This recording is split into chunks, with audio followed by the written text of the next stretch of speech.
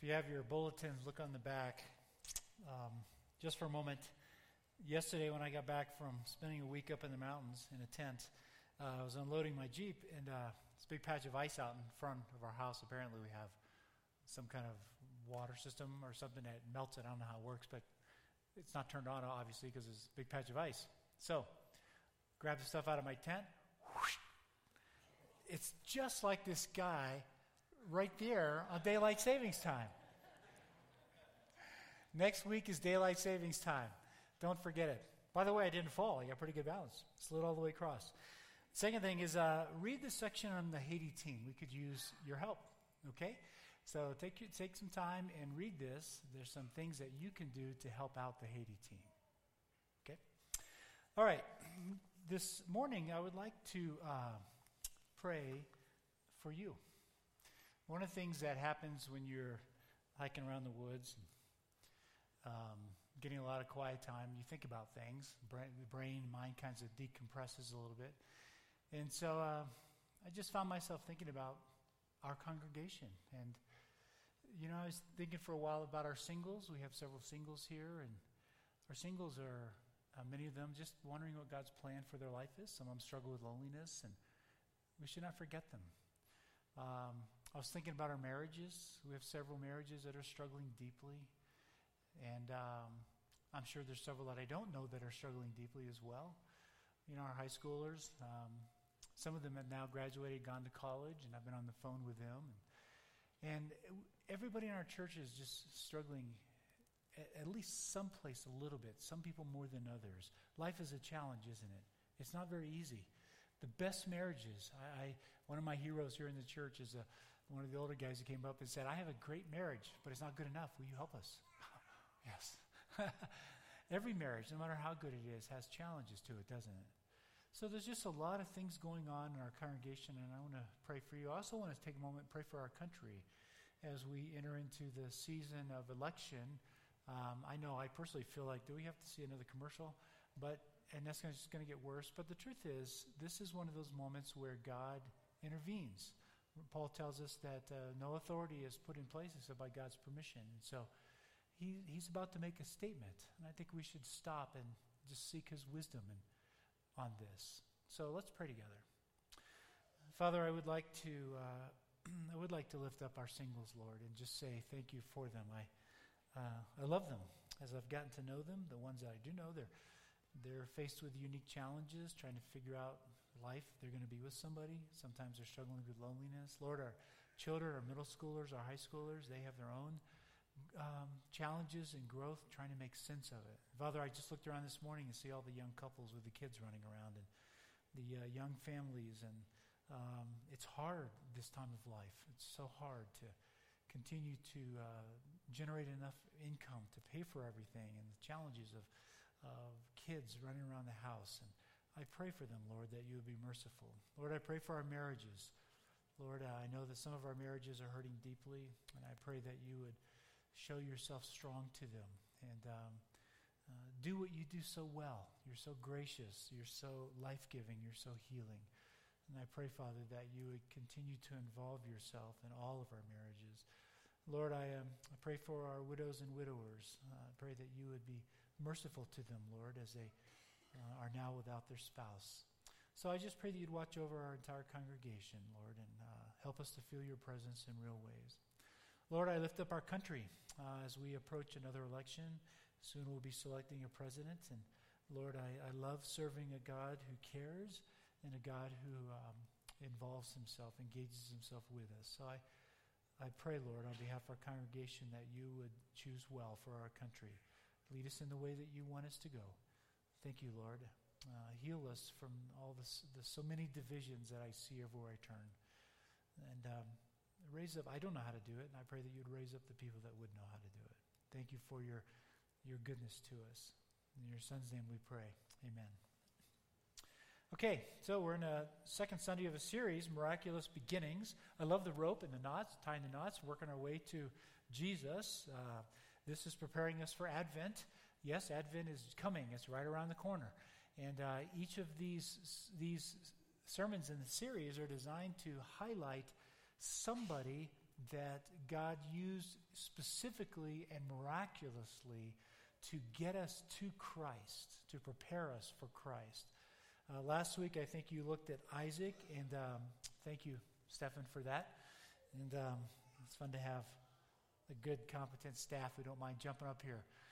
Anybody want to preach, let me know. So most of the time, people run the other direction. There's a few of us that love it. But thanks for praying. For preaching. And so this week, we're going to take a look at Moses. But these are all designed to highlight God's engagement all throughout history to move us forward as a redeemed people. He did not forget us. When we turned our back on him and walked away, he could have walked away too, but he chose not to. The rest of history, it's recorded, a bunch of it right here, is him pursuing us aggressively, not letting us go. It's a wonderful story.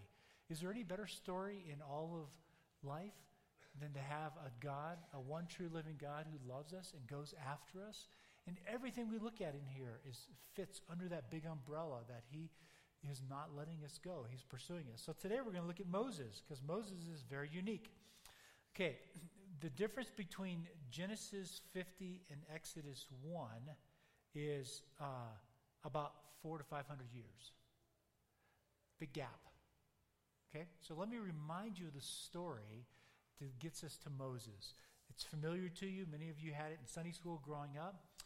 You have Abraham. God calls Abraham, who has a son Isaac, who you looked at next week, who has a son Jacob, who has 12 sons, one of which is Joseph. Joseph was a cocky young man, had a dream and didn't mind telling everybody about it, that all of his brothers were going to bow down to him one day. I love that. And it reminds me of my older brother, actually. No, I'm just kidding. He's maybe listening to this. And so to get even with him, later on, they sell him into slavery. And he goes to Egypt. I don't know what that would be like. To be completely cut off from my family, sold into slavery. I'm now a slave. While there, he proves himself faithful and in Potiphar's household. And so Potiphar's wife approaches him to sleep with him. And he's a man of integrity and turns her down. So he goes to jail for that. Goes to jail for his integrity. Familiar story, isn't it? I've heard it many times. While in jail, Pharaoh has a dream, and he gets to interpret it. He gets to interpret the dream about the 7 years of famine, followed by the plenty, followed by the 7 years of famine. Okay, pause. That right there is a story that every elder, in fact, every one of you should know, because we serve a sovereign God, don't we? Do we really believe that? I do. I also believe the earth is the Lord's and everything in it. Psalm 19, Psalm 24, everything. So when we as a church, when we struggle with finances, that's a statement from the Lord. Money is always a statement from the Lord. If he has blessed you abundantly, that's a statement from the Lord, because he didn't choose to bless all of us. All right? I'm not one of those that he blessed abundantly, although I'm abundantly blessed. And so if he chooses to bless you abundantly with finances, you should be asking the question, why? What's the Lord saying? If he chooses not to bless you abundantly with finances, you should also be asking the question, why? What's the Lord saying? And when our church when we are in the black, we praise God for that. What is the Lord doing with that? Why is he doing that? When we're not in the black, if we're in the red, that's okay. What is the Lord saying by that? And this story of Joseph is one of the many stories that help us capture what faith looks like in that particular setting.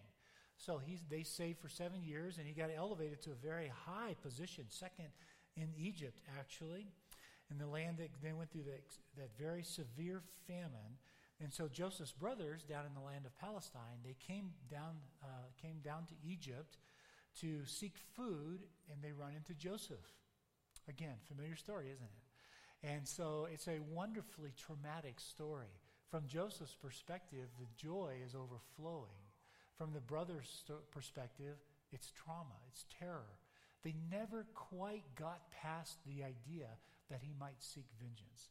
They struggled with that for a long time because they betrayed him, and he forgave them, which is another lesson in life that we should pay close attention to. So Joseph gets to be united with his brothers and his father. He dies a hero. He's the number 2 man in Egypt. Egypt is the superpower of the world. They're the country that's taking care of all the surrounding countries because of the famine. He dies a hero. And then we move to Exodus, and we're slaves. We're no longer heroes. They're now slaves. We're talking 400 to 500 years later. Okay, look how Exodus opens. These are the names of the sons of Israel who went to Egypt with Jacob, each with his family. Reuben, Simeon, Levi, Judah, Issachar, Zebulun, Benjamin, Dan, Naphtali, Gad, and Asher. The descendants of Jacob numbered 70 in all. Joseph was already in Egypt. What a wild place to start. Why does he start here? We often just read right past this and get to the story of the Exodus, don't we? The burning bush. We want to get to the burning bush. It's coming. Exodus 3. Right here, we find a very large statement of the grace of God. The family is still together. They're still together 500 years later. Okay? Now, just to kind of give you a perspective, some thoughts on what that might look like or what the problems are. If you were God, let's say you get to be God for the day, and you decide to start a country. You want a nation you're going to pick to reach the rest of them. How would you do it? How would you pick this country? How would you get them to grow? How would you go from one man and one woman to a nation that will tell the world about your glory? How would you do that? Well, what God did is both mystifying, we scratch our heads, and beautiful at the same time. He puts them right smack in the middle of the one nation that won't intermarry with them because they loathe the Israelites. We know that from Genesis 47. We're about to find out from the new Pharaoh. They don't like the Israelites. They're hairy people. They're dirty people. They handle animals. And the Egyptians are clean-shaven, top to bottom. And so they gave them their own little land. You guys go over there to Goshen. We appreciate Joseph because he took care of us. But we'll give you land, thanks, and we'll bless you. You get your own little land over here in Goshen.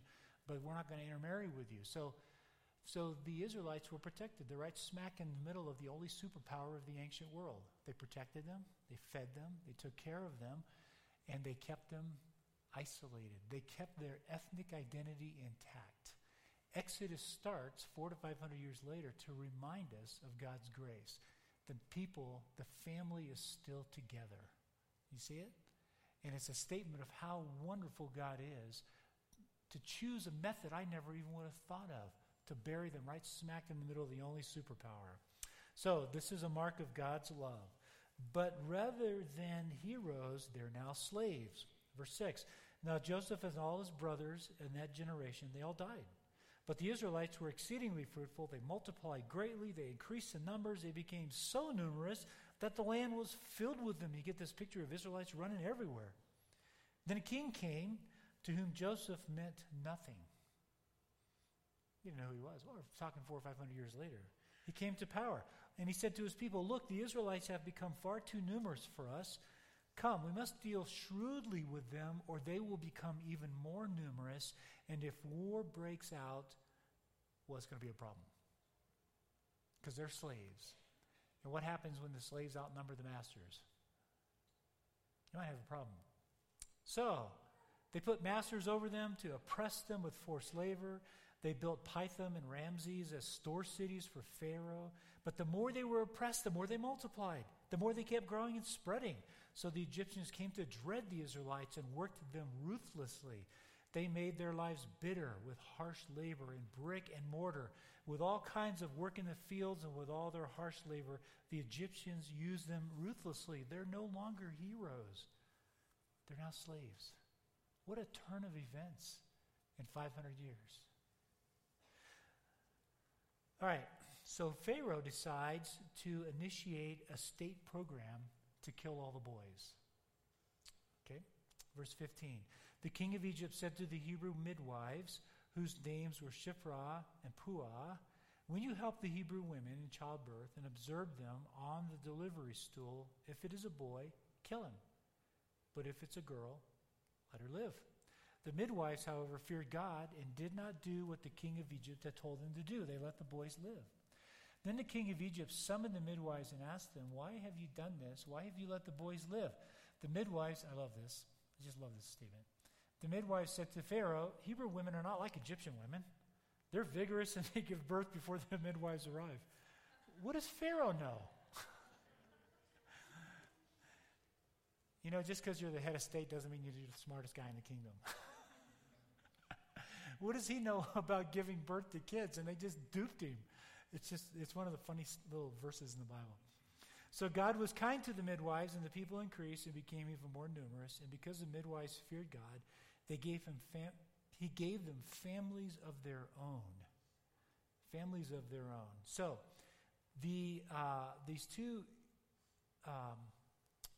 midwives probably oversaw a lot of women who were midwiving Egyptian women, okay?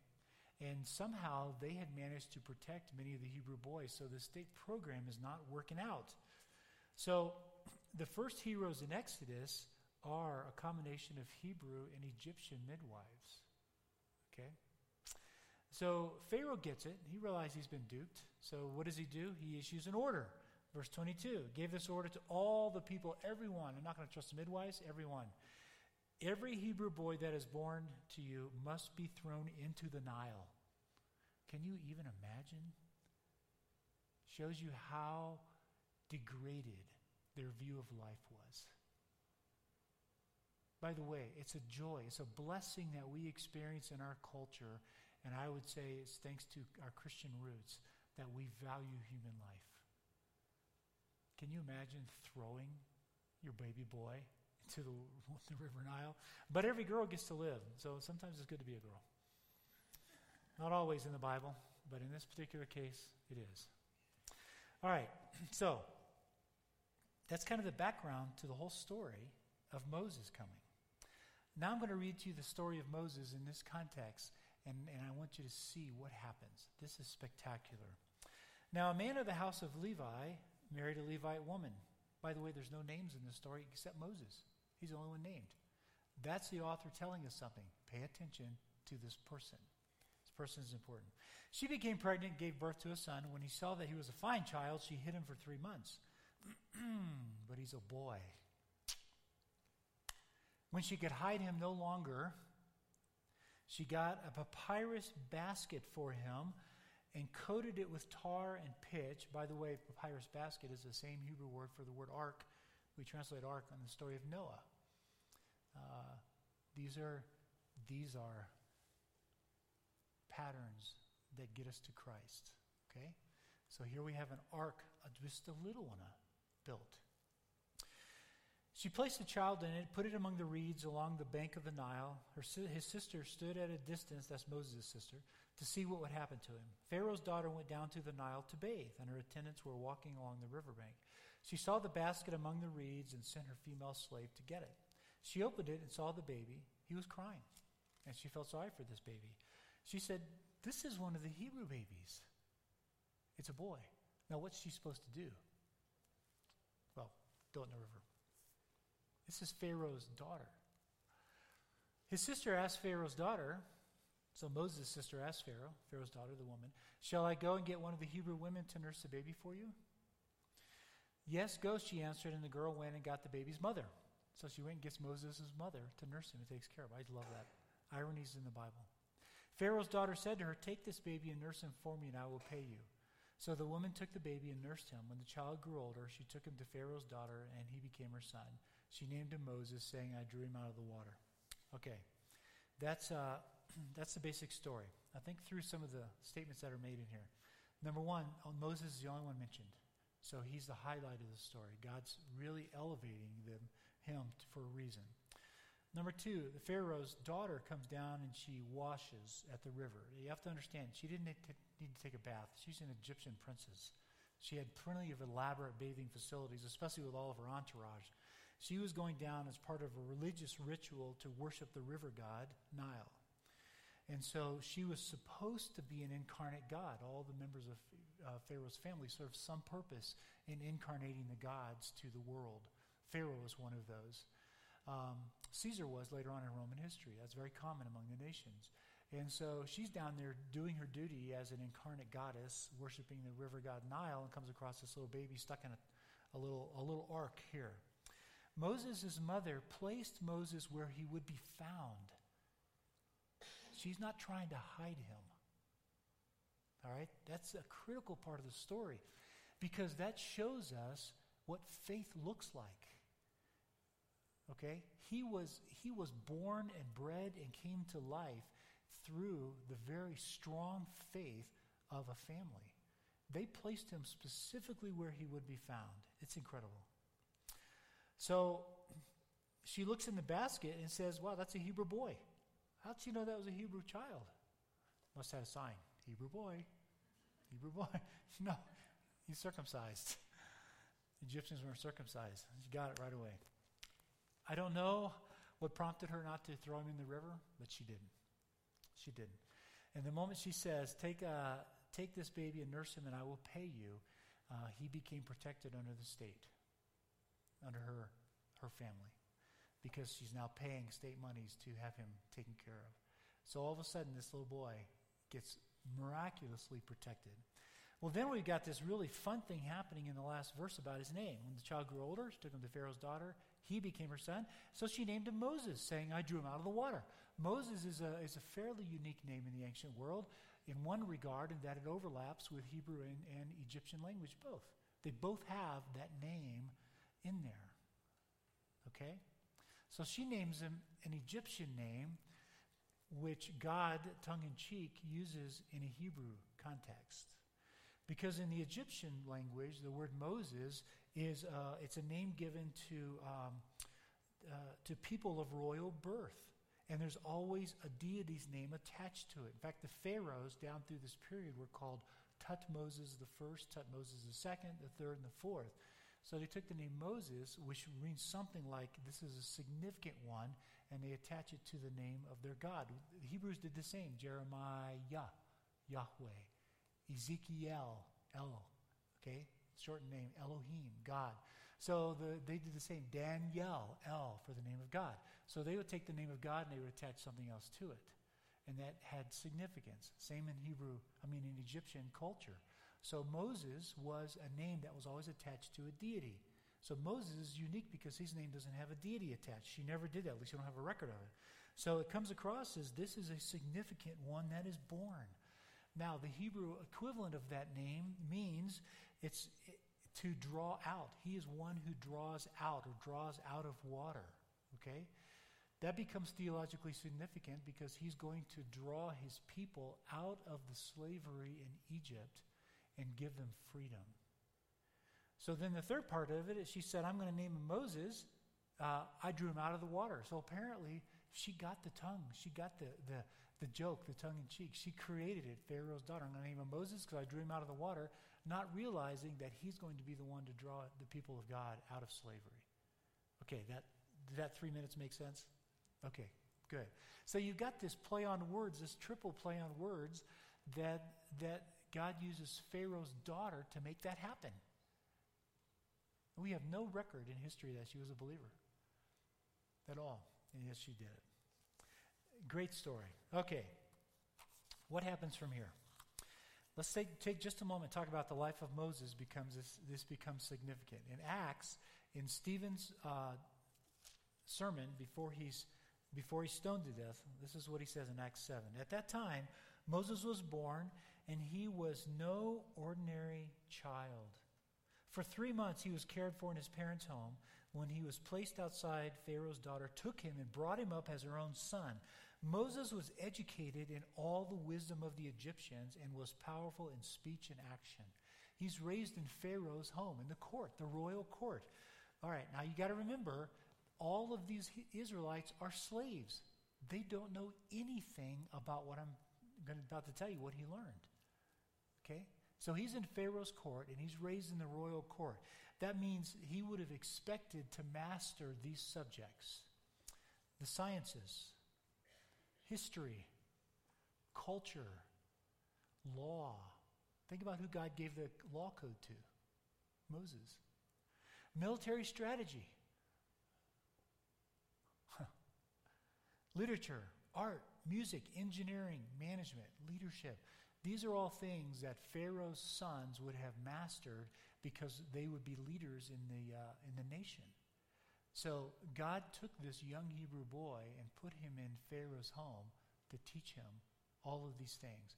Later on, when the nation comes out, they're a ragtag bunch of slaves. They know nothing about any of this, and they have a leader who's an expert. See God at work here? That's right, smack in the middle of the story, everywhere you look. Moses was part of God's plan. He was a person of destiny. Paul later on claims that he was a person of destiny. By the way, each of you are a person of destiny. What has God called you for? What has he saved you for? What is he asking you to do that might be a little uncomfortable? You might think about that. Well, he was 40 when he decided to intervene. The very next verse in Acts, when Moses was 40 years old, he decided to visit his people. You know the story. He comes across an Egyptian beating a slave, an Israelite, so he kills the Egyptian. The next day he goes back, and there's two Hebrews fighting each other, and he decides to stop that. And they said, are you going to kill us like you did the Egyptian yesterday? Well, he's terrified, so he runs. But listen to the language that Stephen uses. The next day, Moses came upon two Israelites who were fighting. He tried to reconcile. Let me back up. Moses thought that his own people would realize that God was using him to rescue them, but they did not. So Moses thought for sure that he had a destiny. It was going to be to lead the people, Israel, out of the nation. He already knew that. He's 40 years old. And so he gets it, and he intervenes in God's plan and the way he thinks it needs to happen. And it doesn't work out the way he wants. They kick him out of Egypt. He gets exiled. He runs away. So now he's gone. So he already has this sense of destiny. All right, so now let's go back to Exodus, but I'm going to read one more verse in Stephen's sermon. After 40 years had passed, an angel appeared to Moses in the flames of a burning bush in the desert near Mount Sinai. So how old is Moses now? I'll give you a hint. He started at 0. He was 40 when he tried to intervene. 40 years later, the burning bush. How old is that? 80. Good. You all passed math. All right. 80 years old. 80 years of living life and God preparing him, 40 of which he knew he was destined to lead the nation, but had no opportunity to do it. We're not going to go through his desert wandering years, but God did a lot to prepare him in that journey too. It tells us something. The life of Moses reveals something to us about life. We have a culture today that really focuses on youth. I praise God for that. In the biblical world, the children were the lowest. They were even below the slaves in the social structure of value. I'm glad for that. The problem is that we've swung the pendulum the other way. And so our older people are not nearly as valued. I had a conversation with a man who's in his 80s, who I trust, another church. He lives back in New England. And I asked him what it's like being 80 in your church. And he said, it's hard. It's really hard. And I said, why is that? And he says, well, we have a young pastor. You know the trend in churches is to hire young pastors. And he said, my pastor doesn't talk my language. He's not answering any of the questions I'm asking. He's not dealing with any of the stresses I'm struggling with. And he said, I go to church because I've done my whole life. It just hit me like a ton of bricks. And I'll be the first to confess to you that I don't do the best job at connecting with every generation. I work at it. I've had middle schoolers and high schoolers critique me, my sermons from time to time, and tell me what I'm missing. And they give me great feedback. Thought never crossed my mind to sit with Ken Wiggins. Say, Ken, what am I missing in your life? How important it is to bring the Word of God to every generation, because every generation is struggling. And here we see a theological principle at work. Young people, is worth paying attention to. The most important people on the planet are your elders. If you want to learn what it means to live life, you want to learn what it means to see the faith of God at work, go talk to the people that have been around the block 40 times. You won't be disappointed. You want to learn how to take your marriage, which you're excited about as a young person? When you're young, you're willing to fight for the issues. As you get older, you soon lose that drive. And if you don't take care of the problems become bigger, and you pretty soon lose your fight. That's when you end up in separation and divorce. So you young people, you want to know how you make your marriages good while you're still willing to fight? Go have coffee with an 80-year-old and say, tell me about your marriage. And listen to them. You see, what happens in the early part of life, in the early part of the Christian journey, is young people want God to work through them, but he works mostly in them. As you move through life, the opposite happens. You don't care quite so much about God working through you because you're aging and breaking down, but God works more through you now than in you. I told our elders that as long as we are able, I always want at least one man on our elder board who's 70 or older. As long as we can. We have 3 coming to our elder retreat that are over 70.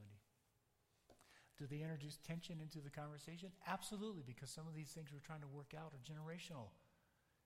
Praise God, I love the tension. I live for it.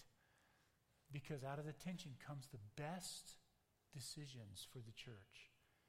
We need young people, we need middle-aged people, we need older people, and we need old people. I'm not going to define what that is.